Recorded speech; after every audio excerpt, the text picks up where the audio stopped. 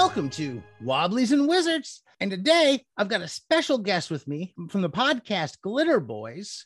I've got NPC. NPC, can you tell us about that name? It's pretty amazing. Thanks for having me here. My name is actually Nathaniel, and my middle name is Philip. My last name is Cole. And I didn't realize until I was like well into my 20s that suddenly one day I was like, wait a second. And the NPC. Those are my initials. And then I just started using it everything I did. That's great. That's great. I just thought it was a random name made up when I first started listening to the podcast. Your podcast, you talk a lot about the Palladium system and rifts. Yeah. It all started back when Matthew, my co-host, Matthew and I were doing another podcast called Have Movies Will Game, where we talked a lot about, movies that we really loved, what made those movies awesome, and then how to take those movies and find gaming inspiration from them. And a lot of times we ended up just defaulting to Palladium systems. And then Matthew and I were like, we sure do talk a lot about Palladium. and then we just decided to do the Glitter Boys, which I fell in love with the logo as soon as we had it commissioned. And from that point forward, it's like, there's no doubt this is our name. Yep. Oh, the logo is wonderful. I think it was described as a Lisa Frank version of a glitter boy for the podcast. I think someone had said. Yeah, I got connected with this artist named Sean Aldridge. Sorry. And I said, Sean, what we want is a logo for this. Can I say the Glitter Boys? And here's a reference image of what a glitter boy actually looks like. I just want you to take its head, give it those cute little kitty eyes, and make it look like Lisa Frank vomited all over it. He sent it in one take, and that was it. It's like, yep, boom, perfect, done. That's great. That's great. I do like that. It's cool. Now, how long have you been playing Palladium games? Let's see. I am 41 now, and I started around the age of 10. So you've been playing probably about the same length that I have at this point. I was born in 78. We started playing. I think the first one we ran into was my buddy ran into Robotech, but I got heavy into Heroes. And by 1990, 91, we were all in for the Rifts. That was coming out. We were big fans. And that was a big influence on our games. Palladium wasn't my first role-playing experience, but it was early. And it gets a bad rap sometimes these days from people. I've noticed that. It's unfortunate. I wanted to defend Palladium on here because I don't think we have too many Palladium listeners, a few. I know a lot of people that listen are into some of the OSR games and rules light games, and it's anything but the rules light games. Okay, a bit of a preface. Before I start grandstanding about how much I love Palladium and defending them, I'd at least like to state I do have some nerd cred here. I've played other systems. I've played my gaming shelf has, I think, about 400 last I cataloged. I actually paid somebody last year to sit in my basement and go through and on a spreadsheet catalog every single book I have, including scanning its barcode in. So last I looked, I think I had about 421 gaming books. So I've got a lot of experience with other systems. I've published games, all of in the small press indie categories, past the stick around the campfire kind of storytelling stuff. But I always keep coming back to Palladium because as much as I love all of these other games, Palladium, despite what a lot of people will say online about its system, Palladium is simple. I find its mechanics very simple, very, very easy to use and very refreshing. It's just a very simple D20 roll high system for combat and a very simple D percentile roll low system for skills. That's been in so many games have those things. I don't understand why they're so complicated. Yeah, the basic mechanics of running it, I run it very streamlined, very simple, and it's just those basic mechanics. I think that I've found in running it over the years, especially with this last campaign when we started it, the most difficult thing is that character creation can take a long time compared to like if you're playing a year zero engine game or BX where you're done with the character in 10 minutes. This is definitely not that when it comes to character creation. It is definitely not. Back in the day, it would take us days to create Palladium characters. But today, there's there's a point where you realize what exactly defines the character, right? So, you've got your stats and your skills, but your stats and your skills aren't really what defines the character. What I find best for introducing new players to a system that has such an intense character creation process is identifying the snags. In Palladium, a lot of the snags are writing down skills. Yes. You've got to find the skills. You've got to calculate their base percentages. You've got to figure out what all goes in. And you've got to write this long ass list of skills, many of which beget other skills, which beget more. And it's very complicated. What I tell players instead is forget all that. Write down what this guy's all about. Just give me a sentence. Tell me what this guy's all about. Give me some stats and write down just the names of the skills that matter. When it comes time to use the skills, that's when we'll go back. We'll just pull up this Ultimate Edition I have here with the pages bookmarked. We'll find you that skill number, and then you write it down. And then we can just start playing, Well, when I used to roll up characters, especially when I was younger and I'd spend just hours rolling up characters, I ran a lot of Heroes Unlimited. Heroes Unlimited was our #1 Palladium game. I was a huge comic geek. For about 10 years, we had our own little superhero world we had built up with a history going from the 40s to the future to Rift's Earth, and it was extravagant. We had a lot of fun with it. But what I like to do with the skill packages and stuff is sit there and think while I'm grabbing them, who is this person and why on earth would they really know this and how would they have learned this and kind of try to get a feel for the character I was creating when I was doing the skill process of choosing them. Everybody gets boxing, but the question is who actually has the time to box? How did you learn it? Yeah. So it was always those kinds of things that the skill process, if you take the time to kind of use it in that way and approach it, it's a little more interesting and helps you flesh your character out, figuring out who the character is. But I do understand it can be a process calculating each skill at the beginning of character creation. I think that you just hit on something that connects with a mindset that I've noticed a lot lately.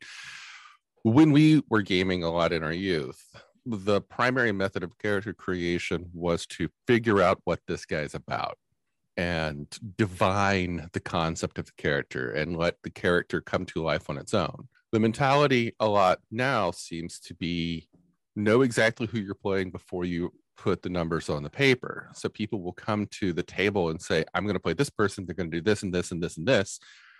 And that's it. And they have now predestined their character's entire gaming life from that point forward through some kind of mechanical, RPG Calvinism. And suddenly it's like, there's no room for deviation, for growth. Whereas it used to be like, you sit down, you don't even know what the dice are going to come up with. You just sit down, you maybe pick a race because it'll affect the stats that you roll, and then you roll the dice in line and see what happens.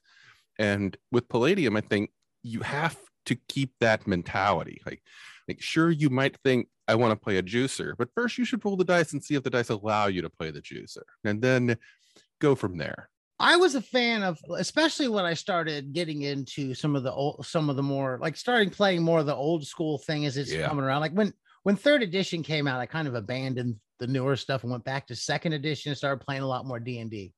And I was a fan of the whole idea that your character is Luke from the farm, as they say. You're about to flesh out that story. Like you're going to find out who you are from here. And that's a big thing. I think that's a positive in most role-playing games, is being able to be that Luke from the farm, that fresh off there, and finding out who your character is in game. The backstory is what we're going to make together. It's not always the way people play, but I'm a big fan of that style and approach. I agree. I love that style. And I think Palladium, with its clear, definite, obvious influence in comic books, I think Palladium is meant to be played with that in mind. Like you don't sit down to read a comic book knowing what's going to happen to anybody in the series. What's fun about when you're working with Heroes Unlimited and some of the other games where you're creating your characters, like Heroes Unlimited has all these charts of random powers and stuff.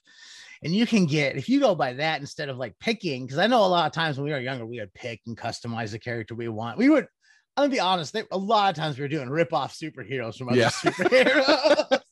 That's not Wolverine. That's the bear. The bear was one of my big ones. And when you're rolling those random powers tables, it was fun when I was DMing, especially to see what came up and trying to make them work together to see what was coming out of this, what kind of unique thing evolved from this. And Heroes Unlimited especially has it's got some tables for rolling powers.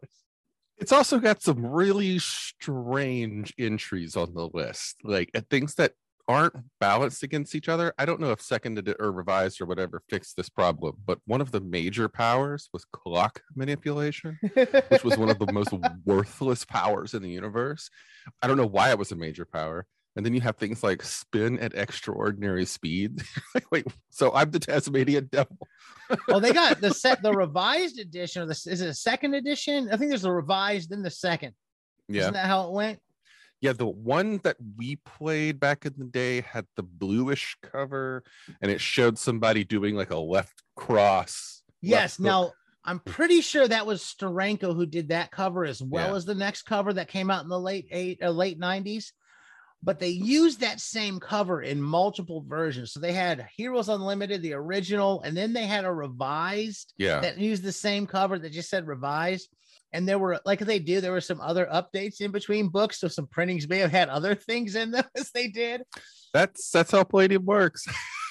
Stealth edits. So by the time you got to the second edition, they introduced like mega heroes and stuff, and it was off the hook. There was way more stuff in there. Then they started putting out books of more powers, and a lot of the more power books were much later. But there's some good books. There's lots of powers in there if you're looking for them. We've been running Rifts though. You've been doing a Rifts game as well, correct? We did.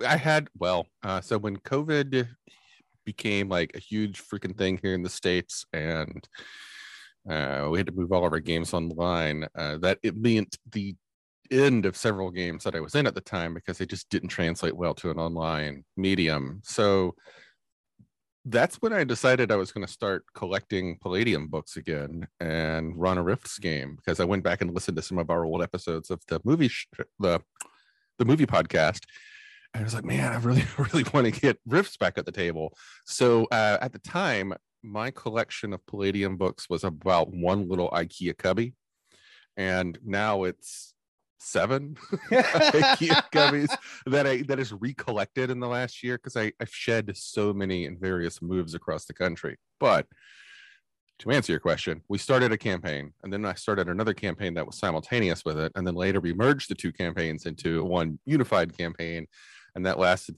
for about 1.5 years. There was a period of time there when Rifts books were very unwanted, it seemed, and I had sold some off over the years. I still had actually quite a few. I'd say I was down to about a dozen, or no, just Rifts book, about a dozen. But then I had other Palladium books as well. And I started buying up more Palladium books a few years back, because they showed up at the game store. They were $1.99 plus when you 20% off when you. I was like, I filled everything up I could there. I was like, oh, they're dirt cheap, and got the whole almost everything I needed at that point. And a lot of the stuff that I had sold off over the years or lost over the years, I was able to replenish for nothing. I went in there and spent $40, and they're at like $2 a pop plus 20% off. I did that a couple times, and I had a lot of books. Lucked out there. I've not been seeing as much of that lately with the dirt cheap Rifts books floating around. And after I bought those, I started ordering them full price, start ordering some stuff from the Palladium site and stuff like that. Getting my special edition hardcovers is the current thing I've been getting on here lately. Yeah, they, for a good period of time, were in all of the bargain bins, which, was good for us who were recollecting. I think that they're getting a bit of a, what's a comeback? No, a resurgence in popularity. I think so. Yeah. I've heard more. I definitely hear the people saying negative things about the system and stuff like that, but I'm seeing a lot positive. I'm definitely seeing a lot more people, especially when they're releasing these hardbacks. I've seen a lot of people I interact with, picking them up, getting excited for them. They're gorgeous. I think that the Savage Rifts coming around has rekindled a lot of people's interest in the older product. Yeah, and I picked up, I've got like the Savage Rifts box and the Savage Worlds book. I think it's an older one. I'm not. I honestly just prefer running the regular Rifts and Palladium system because I know it better. And I've got the art's nice. We in our show on the Glitter Boys, we have an episode about Savage Rifts, and it's a long one, and I will. People want to hear my full feelings on the matter, they can go listen to that. The condensed version is, for many years, I was a huge Savage Worlds fan, and we obviously know here I'm a huge Palladium fan, especially for Rifts. I felt that Savage Rifts wasn't a good Rift setting, wasn't a good Rifts game, nor was it a good Savage Worlds game, because at least the first box set, I've never touched the Adventure Edition stuff, because anyway, the first box set, I felt that the rules were more complicated than Savage Worlds needed to be, and that they spent too much time trying to cram everything in instead of like opening up the world and giving a simpler framework for building things. It wasn't fast and it wasn't furious, and therefore for me it wasn't fun. Yeah, I can't say I've tried to play it yet. I've had Savage World stuff floating around for a while. I've played a lot of systems. It's one I haven't delved into at this point. And I just stuck with, I have enough Palladium and Rifts books. I don't need to buy them. I was like, let's use these. Yeah, exactly. I want to reuse the material. And it's right there on my shelf. And I've got at this point, I think I've got 50 something Rifters. There's 80 something now. I've been leaning into for this campaign, like the original source book, the original Vampires World book. A lot of the earlier books is where I've been starting. Oh, yeah, there we go. James T. Kirk. Yeah, we just recorded last night 2 episodes talking about the Rift source book. Yeah. I'm a big fan of it. There's a new, I actually only recently picked up the revised edition of that because I didn't have any of the revised books. I haven't explored it as much as I have the original with Archie and everything. I'm a big fan of that book. It's got a lot of history. Some of the first stuff we played in Rifts was in there.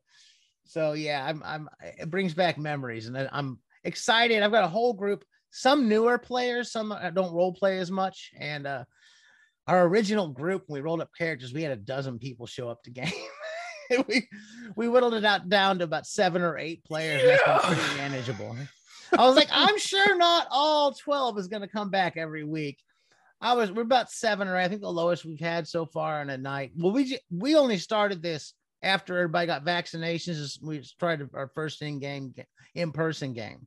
Yeah. That's how new this has been. So everybody came back. I think there was an excitement to get out and play a role-playing game. Yeah, it was with us. We had towards the earlier stage of this year, the Rifts games were kind of falling apart due to scheduling and whatnot. And I had a Dungeon Crawl Classics group on Thursday nights that play it Friday. That finally switched to being in person. And I remember once we had all been vaccinated and we all waited that period of time and we all came back in person for that first in-person DCC session, it was emotional. Like, oh my God, human contact. We're in the same room. We could hug. It was wonderful. And from that point forward, I was like, yeah, I can't keep running games online anymore. It just isn't satisfying me as a game master. We've been running a lot online since COVID. I definitely need a table game.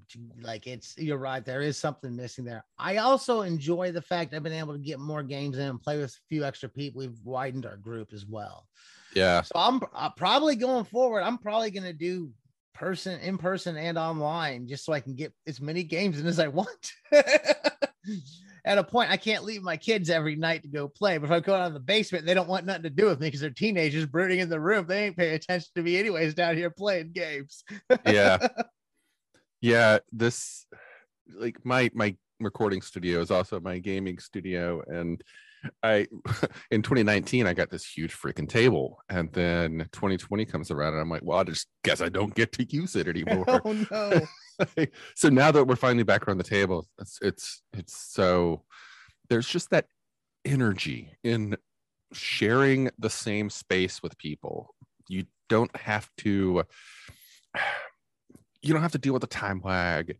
You jokes are more funny because Yes. everybody is there and that energy is building up and it's fluctuating, and there's that collective power of being together creates, in my opinion, better stories. To me, a big part of gaming is that social element and interacting with the people who are at the game. That's a large part of it. I miss things like when we were playing just recently. Well, maybe it was one of the first few weeks when we were playing. I had one of my players, she had to roll a 20 to not get hit at that point. It's like looking at this, the only way, like, numerically, you're not going to get attacked by this zombie creature coming at you is if you roll a natural 20. Well, give it a shot. And she pulls out her little rainbow dice bag and pulled out that dice. And everybody was watching like it ain't going to happen. And then boom, the whole table erupted. Those moments don't happen quite right the same way when you're playing on the internet. That just doesn't. Yeah. Even if it pops up on Roll20, like, it's not the same. My Roll20 lags. So yeah, 5 minutes after everybody else goes, woo! I'm like, oh, okay, yeah, everything good. It's not the same. You're not experiencing it simultaneously. So yeah, if you're going to be, yeah. I could talk for hours about how online gaming irritates me, and I get that it's it's what some people have to do, and I'm sorry. It's not my favorite. I never did it until COVID hit, but I do think I'm going to probably do it some more to keep certain games and certain players. We got quite a few players who picked up around the country in a few of our games. So there's certain nights like, we're going to stay online to keep them involved. But so as it comes to Rifts, none of them play Rifts. Many of them have problems with the Palladium system and talk negatively about it, unfortunately. My feeling on that is a lot of the people that bandy around the same old adage about Palladium games, that I got a feeling that based upon the way a lot of people phrase it, they haven't ever actually played it. Palladium is admittedly very poorly organized in its presentation of books. Finding what you want to find is very difficult. So I do 100% agree that the games are not presented well. They are still trapped in this age-old, tried and true, according to them, book formatting method that is still today exactly as it was back in the day when Palladium started. But yeah, they haven't changed much. Yeah, they haven't. Not at all. But still, the content there, I think, is fantastic. And the system is deceptively simple. Like, you look at it and you think, oh God, how am I ever going to learn this? And I get that. Learning how to play it can be difficult. But once you've played it, it just sort of falls into place. Like, it totally makes sense. It's simple. I just roll a d20, I add a thing, and I beat a number. Boom, I'm done. I don't think that we actually ever played anything correctly growing up. Like, we got everything wrong. And it didn't matter, and I didn't care. It gave us enough structure to make the game we were going to play when I rolled up those character sheets. I think that everybody plays every game with house rules, and a lot of times doesn't even know it. Yeah. I take the classic example of the board game Monopoly. Everybody knows how to play Monopoly. And, everybody's like, oh, yeah, you hit on free parking, you get all that money. But that's not a rule of the game. That is a house rule. That is a house rule that has been perpetuated through time immemorial. And when people teach people to play Monopoly, they teach with that house rule because they learned it from someone who learned it from someone who learned to play it that way. And I feel that so many people play Palladium games that way. They're like, oh, the game is supposed to go like this. And then you're like, wait a second. That's not actually the rule. No, we had my daughter and us had this recently at my in-laws' house, the whole discussion about the free parking being the house rule and not the real rule. So I love that you brought that up. Yeah, it doesn't matter in the end. At the end, I grew up in a manner where hacking games and come up with your own rules and house rules was dominant in every game we played. The idea of playing things strictly by the book or rules as written, I have a hard time with. I ran Pathfinder, Rise of the Rune Lords. I had a rough time with that system trying to stick with it. If I can run Pathfinder, I can definitely run Palladium. Now, I am not looking up nearly as much stuff when I'm running a Palladium game as I am when I'm running Pathfinder. It's just feats and everything. There's a lot to it, and everyone is different. At least in Palladium, the skills are all percentage. for the most part. Years ago, I think I've tried to play Pathfinder as a player on 3 different occasions, and each time I just noped the hell out of there. It was just not for me. I've ran it twice now. I don't think I'm gonna. Some things are rough for me to run, and the 3rd edition era D&D with all the feats and extra skills and all of those things, I find a little bit much to keep in mind when I'm playing. It doesn't run smoothly for me. Yeah. Some other people may be more into it, may know the rules better. I know Palladium better than other things, so a little bit easier for me to run. Agreed. Yeah, I know Palladium very well, which is to say, I think I know it very well. Yes. Oftentimes I'll find out that I'm running it differently than is printed. And, in those cases, right on. Yeah, I've also found multiple things in different Palladium games that where, it says this here, it says something else in another. So at a point, it's just like any other game I play now. Like I play a lot of old school style games, lots of hacks and stuff like that. We look for house rules and other people's little publications and zines and add it in. There's no difference with Palladium. Biggest difference is they don't have an open game license, which I'd love for the Palladium system to have out there. That would be cool.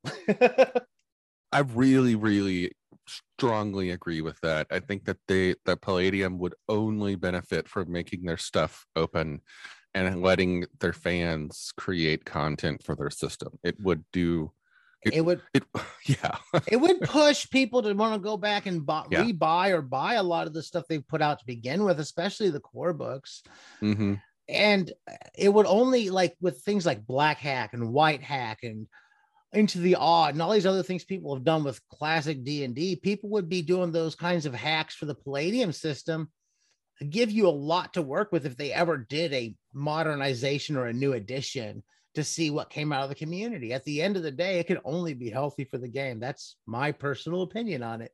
I share that opinion. And if anybody hasn't heard of it, sometimes it can be kind of difficult to find, but it's out there. It's called Microlight Platinum, which is somebody made an OSR version of the Palladium rules. It's with all of the serial numbers filed off, of course, but it's out there. Microlight Platinum. I just wrote that down because when I'm done with this, I'm definitely going to be looking for that. Yeah. I'm definitely curious to read that. That's the kind of thing I gravitate towards and get into reading there. I like that. Yeah, I think it's the Palladium rules explained in 2 or 3 pages. Oh, that's beautiful. That's beautiful. That's a necessary thing. This is how we're going to play. These are the rules. Let's go. Yeah. So, before we're off here, I want to talk a little bit about Rifts itself as kind of the flag, because Rifts is probably the flagship of the Palladium universe or the Palladium world. Would you agree to that? I would say it's the one that, flagship. It's the flag. Flagship is the term. Yeah. It became the flag. It became the dominant one. There's a lot of games out there, some quirky, odd ones that came out over the years that aren't as popular as others, but that was the flagship. And that didn't show up for the first almost 10 years of Palladium. I'm going to try to sell somebody here that's listening to my podcast on the concept of Rifts. Probably an OSR. Let's say someone's playing. We get a lot of traffic for old school essentials and things like that. So I'm assuming a lot of the people who are listening are into that style of game. So how would you pitch it to one of those folks? I don't have a 1-sentence pitch, but what you don't I have would to be say, a sentence. We got quite a few minutes. Okay. What I try to tell people is that Rifts, it makes sound like a post-apocalyptic game, but it's really a post-apocalyptic game. It's an apocalyptic game where the apocalypse has happened and the apocalypse is over and there are vestiges of it left over, but the world is recovering. So it is a post-destruction reconstruction era kind of gonzo out there, anything and everything in the kitchen sink sci-fi setting. I know this sounds cheap, but their tagline for Rifts is unleash your imagination. And it's so true. It really is. The more I talk about it and the more I read their books and the more I play it, it's really the simplest way to describe it. You can play freaking anything in Rifts, anything you can think of. There's probably already a character class treatment of it out there. And you can play anything from, Bob the janitor who just woke up one day and the world was destroyed. And it's like, oh, well, all right. And all he's got is a stick and he's going to go forth and clean the apocalypse, from, a 50-foot tall transforming flying robot with 17 attacks per round who can probably blow up a planet in five of those attacks if they're concentrated at the right point on the globe. There's really no limit to how you can approach the game. I'd say that when I do run it, I lean heavy into the gonzo side of things. I like to pull crazy stuff out. I have a bad habit to where I just realized this. A lot of times I'm running games as if I've got a punchline at the end, like it's a big joke, and trying to bring up the craziest, most weird, bizarre fantasy or whatever thing in a game just kind of tends to be what I get into. And I just throw everything at the wall when it comes to Rifts and just go over the top and have fun with it. People seem to like it, and anything's game. Fantasy, science fiction, you name it.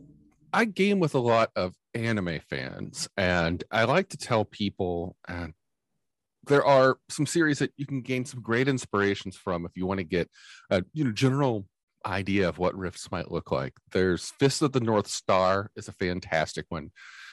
Gun X Sword is another one. Cannon Busters. All of these are series that have these bizarre Earth-like settings where something was destroyed and everything's being rebuilt, and it's just crazy shit out there to encounter. There's oh god, it just slipped my tongue. Thundar the Barbarian. Oh yeah, that's that I like to tell people about. Yeah, if you can go back to the 80s and remember Thundar, and you can even find it on DVD now. Thundar it's a great source of inspiration. Yeah. Oh, I'm really bad with anime. I don't know much about it, but this is going to date me a little bit. The anime that I did have on VHS back in the day were the old Palladium released Robotech VHS. We used to have those on VHS. And a large amount of my anime was from that era, getting it. My buddy had like Macross on VHS, and he was always, and this was the guy that introduced me to Rifts originally. He was really into Robotech stuff. So we had all those that's a lot of the anime that I had seen. A few of those old ones like Akira, but outside of that, I'm a little bit out of it. But that anime was put out here in the US by Palladium. When I run Rifts, I focus often less on the gonzo and more on the human element of things. I prefer characters that are all generally themselves lower on the power scale, but surrounded by things that are much more powerful than them, and then having to either survive said power imbalance or overcome it by gaining more power. And I love that. I love exploring the world initially, especially with new players, and not letting them start the game with the boom gun, but eventually maybe acquire the boom gun. Well, the core book of Rifts has a lot of non-combatant character classes. And our party is made up of quite a few people who are not combatant related characters, scholars, doctors, things like that. There's a lot of options you have that aren't fighting in Rifts. I'm not a big combat person in role-playing games to begin with. I tend to think if you're going to kill something, you could get killed. And that's just how it is. So if you're going to engage in that kind of, I'm going to kill everything I see, your chances of dying are probably higher than others. Kind of take a real life common sense to this interaction. You don't get along with the sheriff. You're going to kill him? Probably not. You're going to end up in jail or worse. Yeah, it's a system and setting that is most survivable if your player characters approach combat as warfare. Like if you just like, oh, there's some bad guys, I'm just going to go in gunslinging, you're probably not going to survive unless the GM's just like, oh, fine, let's get this over with and move on. Like you've really got to use the environment to your advantage. You've got to make sure and try and only get into the fights that you start, and that you start with the intention of winning quickly. We're coming about on time. Oh. That's about all we've got time for today. This goes by quick when we're doing this, usually to me. It does. Wow. If you've enjoyed what you've heard, you can find us on Facebook. Just search Wobblies and Wizards. Wobbliesandwizards.com is our blog. NPC, could you tell people where to find you and the Glitter Boys and Breakfast Puppies? Well, the best place to find me online would be breakfastpuppies.com. I've got all of my podcasts running through that network. There's also Glitter Boys. You just search for Glitter Boys, but it's BOIS. You can find us on all of the podcasting platforms. We've got another podcast that's kind of a Pacific Northwest focused thing called Bikers, Dice, and Bars. It's a lot of fun. But I also produce role-playing games. There's one that I just 2 days ago released, the newest semifinal beta test draft of. It's called Gatai Bushido. It is a game it is inspired by Voltron and the Power Rangers. It's kind of my love letter to an old anime called Gunbuster. And it's I can send some links if you want to include them. But yeah, if you send me links, I will put them in the show notes, definitely. And keep those dice rolling.